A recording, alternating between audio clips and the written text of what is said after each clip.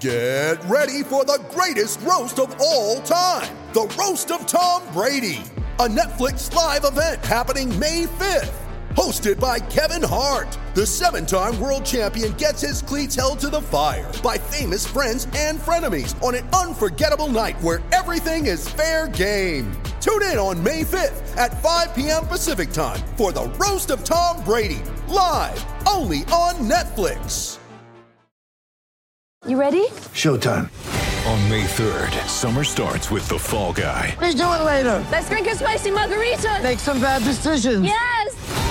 Audiences are falling in love with the most entertaining film of the year. Fall Guy. Fall Guy? Fall Guy. That's what the poster said. See Ryan Gosling and Emily Blunt in the movie critics say exists to make you happy. Trying to make it out? Nope. Because I don't either. It's not what I'm into right now. What are you into? Talking. Yeah. The Fall Guy. Only in theaters May 3rd. Rated PG-13. Sick of being upsold at gyms? My guy, you're currently a base member? For $90 more, I can upgrade you to our Shred membership. For $130 more, you'll be a Swole member. And for just $300 more, you'll reach Sweat Platinum. At Planet Fitness, you'll get energy without the upsell. Never pushy, always free fitness training and equipment for every workout. It's fitness that fits your budget. Join Planet Fitness for just $1 down and $10 a month. Cancel anytime. Deal ends Friday, May 10th. See Home Club for details. Hello and welcome to Celtic Down Under. My name is Laura and I'm joined by Liam as we kick off the coverage for Group D, which contains France, Australia, Denmark, Tunisia. Am I right, Liam? Yes, you are. I am. Before we get started, a beautiful shirt there, France 98, and I believe I see a number 10 peeking out there, so it must be a Zidane shirt. That's Fantastic. a Zidane shirt, yes. One of the only shirts I'll let you wear in red, white and blue, Liam, I have to say. I'm even starting to get the bald spot, so, I'm working on it. I mean, some people take these adorations of players far too far, but we'll not go into that. At least you weren't shaving the bald patch at the back to look like him. My goodness, like. God, do you remember the time there was the wee boy in England that did that? He got the Sven-Goran Eriksson haircut. We'll need to find a picture of that. He shaved his head up to about here, so he could. It was. Yeah, I got a Sven. Excellent. Jesus. But less said about England, the better. We are here to talk about France. Obviously, the defending champions, France, and favourites to perhaps retain their crown. Liam, looking at the group draw, some might say not the easiest group in the world with Denmark in there and with Australia, who always like to batter in goals in the group stages of the World Cup. Do any of them pose a threat to France and their potential defence of this World Cup? Now, I'm going to qualify what I'm about to say here by saying that France have some of the best players in the world in their squad. They have an outstanding pedigree. Only Germany and Brazil have won the World Cup more often than France have. Right? Mm-hmm. They're tied with Argentina in joint third on 2 World Cups apiece. Yep. But there is something of an emerging tradition where the defending champions tend to crash and burn in the following World Cup. They did that themselves in 2002, didn't they? Yep, and I've got a feeling it could happen again. Wow. Because Denmark have already beaten them twice in the past year. Mm-hmm. Australia are a team that are capable of surprising us. So I think that is 2 potential banana skins for France. Mm-hmm. And I mean, put it this way, right? I do a group section bet where I bet each team to win each group, and I got 4-1 on Denmark to win this group, and I'm quite happy with that price because I think they will. It's not too out there to say so, but we'll talk about Denmark in a further video. Let's look at France and their qualifying group and how they got to the World Cup. Obviously, like you said, so much of the work of getting to the World Cup is about what you do when you're there, but you obviously have to qualify at the same time. So there you go. They've overcome a group which I have to say Ukraine are a tricky side at the best of times, but given the way the end of their World Cup campaign was impacted by other events, you can excuse them for not making it. Finland, Bosnia and Herzegovina and Kazakhstan are not exactly stellar opponents there. France, we talked about the qualifying group of Poland in the last video that we did in quite opposite fashion. France should have and did absolutely walk this group. Yeah. Like you say, Ukraine are the only team there that look capable of giving them any trouble. Finland, I mean, you're talking about a team who's one of their star players is Glenn Kamara. Let's leave it at that. Yikes. Speaking of how you think the group's going to go, let's have a look at the group fixtures for France. It's as we've said in previous videos, or I've said in numerous occasions, it's all about how you deal with not only the teams you're up against, but the sequence of games that you're up against. They have a gimme against Tunisia in the last match. I don't think anybody's going to doubt them winning that one. It's whether that becomes a must-win and what pressure that puts on them that will be interesting. They open against Australia on the 22nd of November. What do you think Australia pose any threat to them there? Do you think, or is Denmark really the one that they need to look out for? Going by the form guide, Australia shouldn't give them any problems, but going by the way what defending champions traditionally open up their World Cups, Australia have got a chance. Senegal, Cameroon, there's plenty of precedent there. Absolutely. Where it can be done. I am really, though, I mean, apart from perhaps Spain versus Germany, France-Denmark is the tie of the round for me. That is going to be a fascinating game. Because Denmark, as I say, Denmark have beaten France twice in the Nations League recently. And much was said of, but it's only the Nations League. When France are taking it seriously, they'll turn it on. Denmark got further in the last Euros than France did. Yeah. Were very, very unlucky to lose out to England in the semi-final. I think people underestimate Denmark, and France could possibly fall into that trap. And the fact that they're playing each other as their second game, if France do not take care of Australia, because I fully expect Denmark to beat Tunisia, that game suddenly takes on a whole new light where it becomes an essential win for France. Yeah. Although they do still have the savour of Tunisia last if they don't get there. I'll tell you something though, you don't want to be the big team going into the final match needing a win against a minnow at the World Cup who are all set to probably bow out in a ball of flames, if you like. Tunisia will be up for that last match. Let's not forget that they have a lot of French immigrant population in Tunisia. There will be a determination there to show France what they're made of. So it's going to be interesting to see what kind of pressure that they're under. Having said all that, and I do agree with your assessment. I do agree with it that it might not be the kind of easy run to the final that France have. They do have some amount of players which we'll get into, but before we do that, we'll look at their World Cup history. And I have to say, I mean, I think of them as, perhaps because of my age, I think of them as World Cup royalty. I thought of them as up there with a Germany or a Brazil or something of that ilk.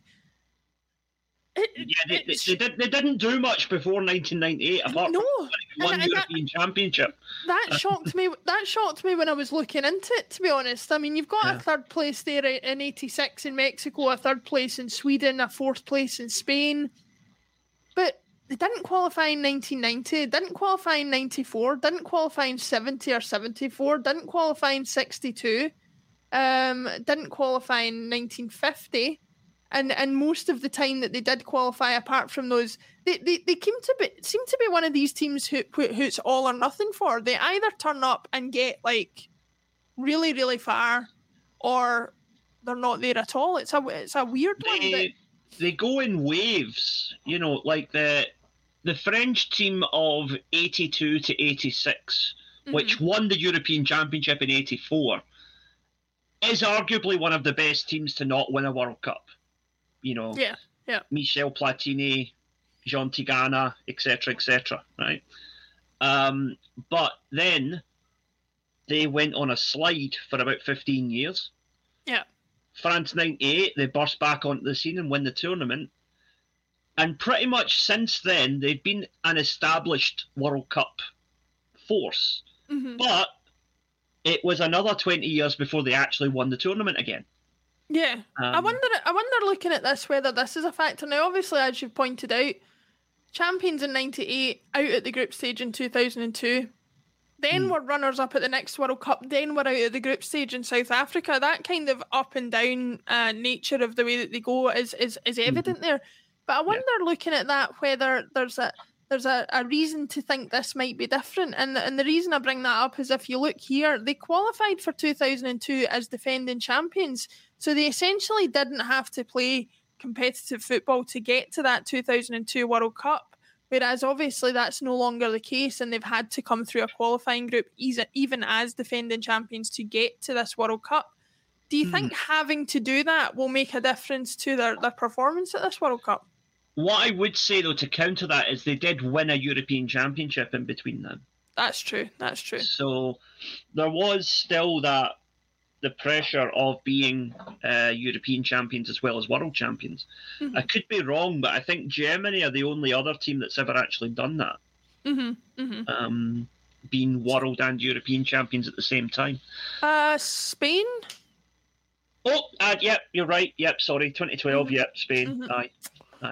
Yeah, but yeah, the another interesting thing about France, which I wanted to bring up, though, just kind of talking about the makeup of the team. As I'm sometimes wont to do, I got into an argument on the internet with somebody about this a while ago. There was I like my shirts, as you know. I collect retro football shirts. Yeah. And someone posted a picture of the France shirt from the 84 European Championship, which they won. Which is actually a similar design to the 98 shirt. Yes, obviously made famous by Michel Platini and his pomp at that time, I believe, yeah. Now, a commenter made the rather xenophobic comment, oh yes, back when France was actually France and not Africa, right? So I did a bit of digging on this. The 2018 World Cup, the 24-man squad, right? 3 of them were born outside France. Okay. So 3 out of 24. Yep. Now, when they won the European Championship, it was an 18-man squad.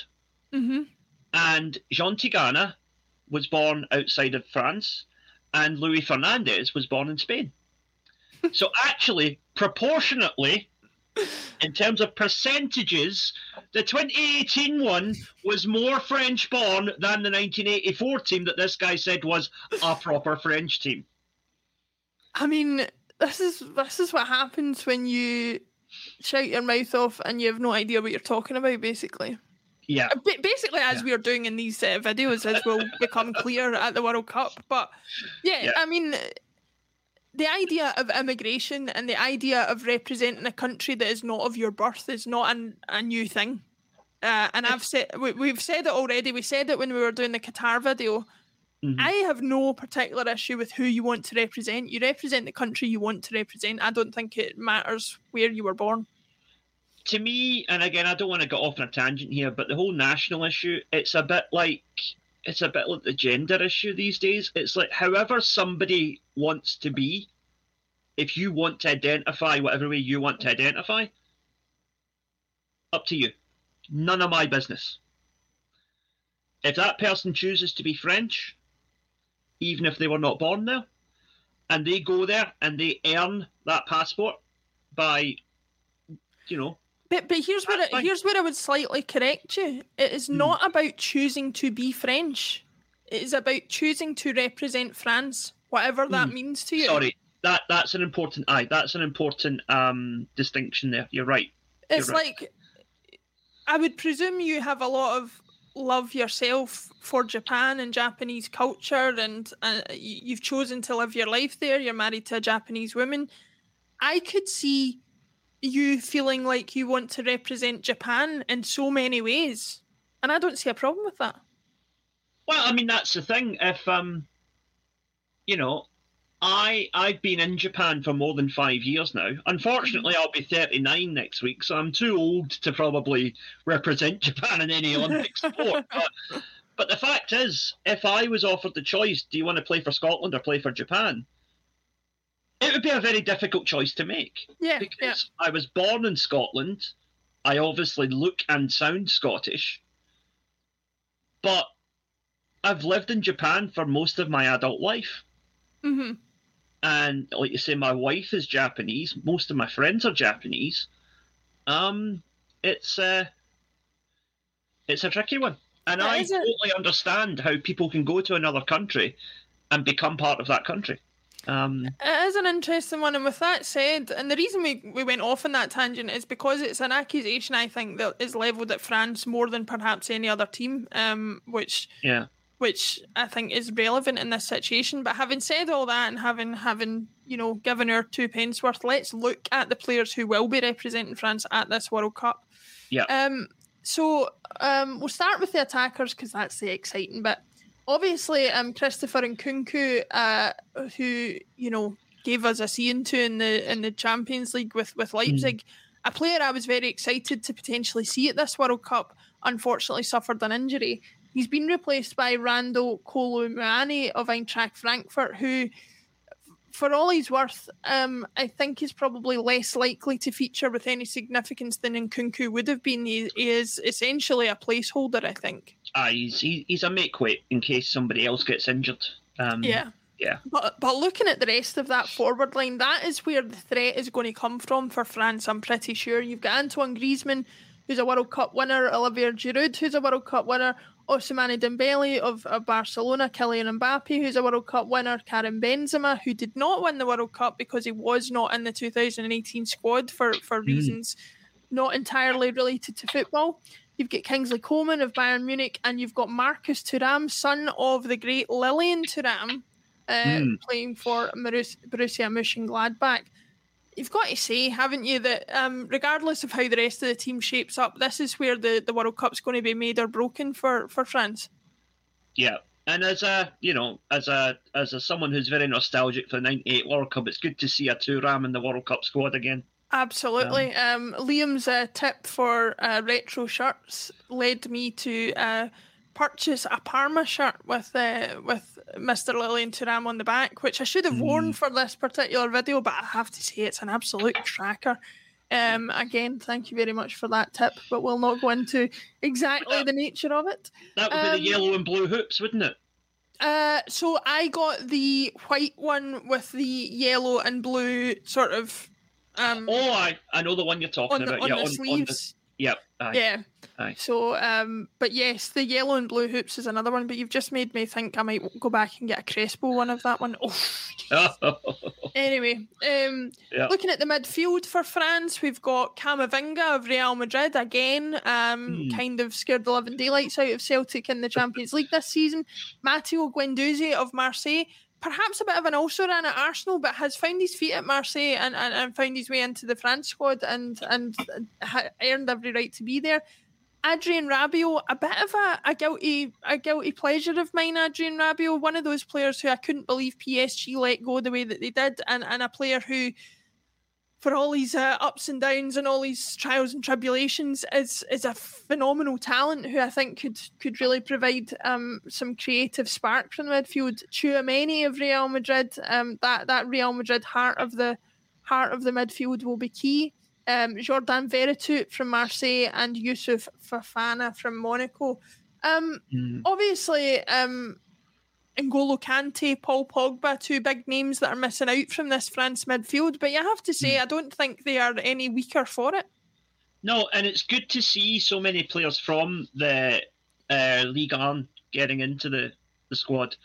And not in the PSG squad specifically. Yes, particularly. Because I think that teams like Marseille and Monaco are really good to watch. I've got a particular soft spot for Marseille. I've always enjoyed watching them. But I really think that the French league does get overlooked because for me, on its day, it's as entertaining and the football is as high a standard as Italy, Spain, or England. Yeah, the French league is one of those ones where I'm not going to sit here and say I'm an avid watcher of it. But if I see a game on that's of interest to me, I'll switch it on, and I'm never bored.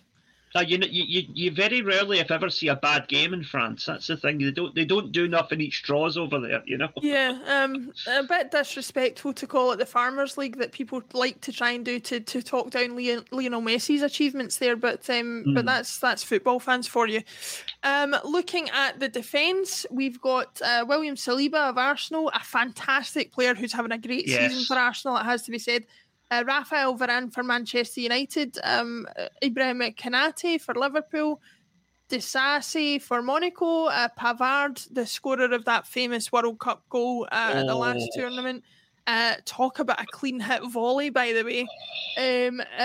Deo Upamecano of Bayern Munich, Lucas Hernandez of Bayern Munich, Theo Hernandez of AC Milan, and Jules Koundé of Barcelona. The thing that stands out to me about this more than anything is, having just recorded the Poland video that we did for the end of Group C just there, you looked through that squad and you saw a plethora of players playing for what were far from the top tier of European football teams. Look at that. I mean, you've got Arsenal, Man United, Liverpool, Monaco, Bayern Munich, AC Milan and Barcelona. If that's not an endorsement of the quality of these players, then I don't know what is.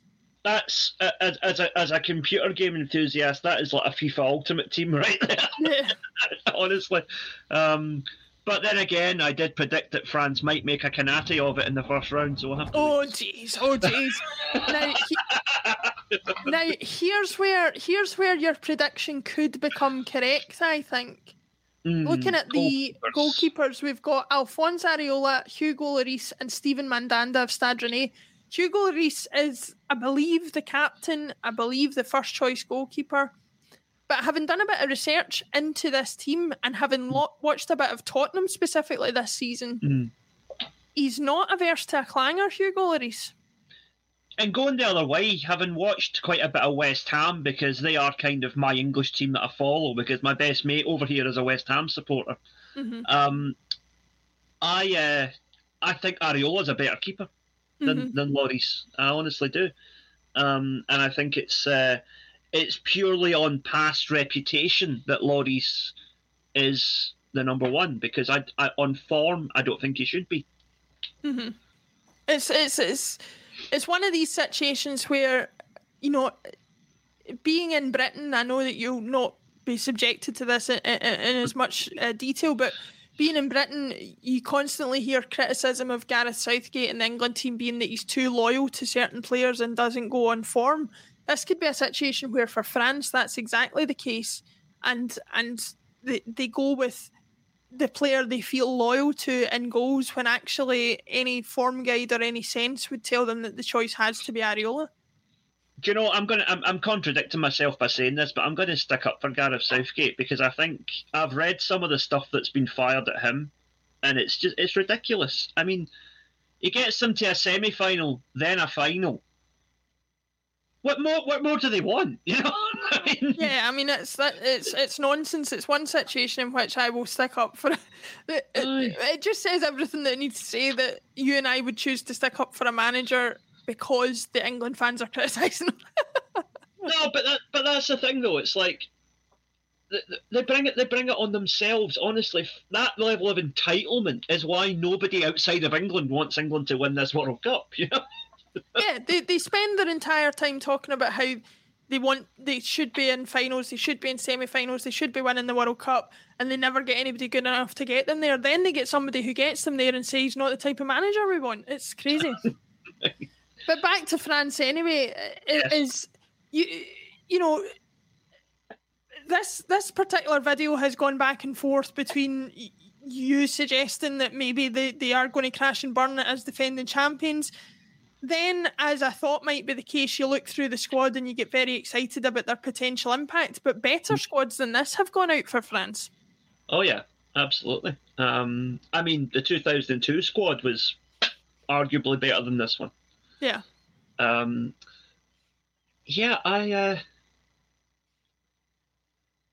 Again, looking at France as the kind of waveform of their World Cup participation, they are either going to go out in round one or they're going to win the damn thing. That's kind of It'll be interesting to see. I, for one, will be tuning in for as many of their matches as possible because I am slightly more positive about their potential outcomes than you are. But one thing's for sure is viewing them is not going to be boring anyway. Yeah, I just want to make clear that I'm not being down on France particularly because they are a very good team to watch. I really like a lot of their players, and you know, I've had very good positive interactions with French supporters over the years. Had a really nice time with some Lyon fans when they came to play Celtic back in the early 2000s. Met some really nice Marseille fans when I was in Osaka.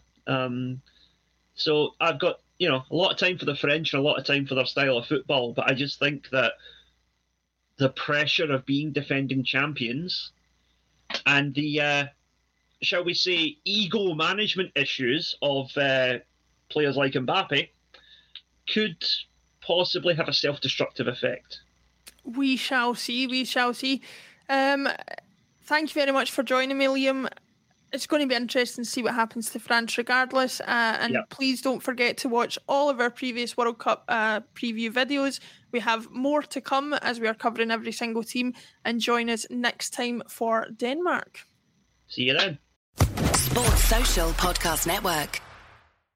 With Lucky Land Slots, you can get lucky just about anywhere. Dearly beloved, we are gathered here today to... Has anyone seen the bride and groom? Sorry, we're here. We were getting lucky in the limo and we lost track of time. No, Lucky Land Casino, with cash prizes that add up quicker than a guest registry. In that case, I pronounce you lucky. Play for free at LuckyLandSlots.com. Daily bonuses are waiting. No purchase necessary. Void where prohibited by law. 18+. Terms and conditions apply. See website for details.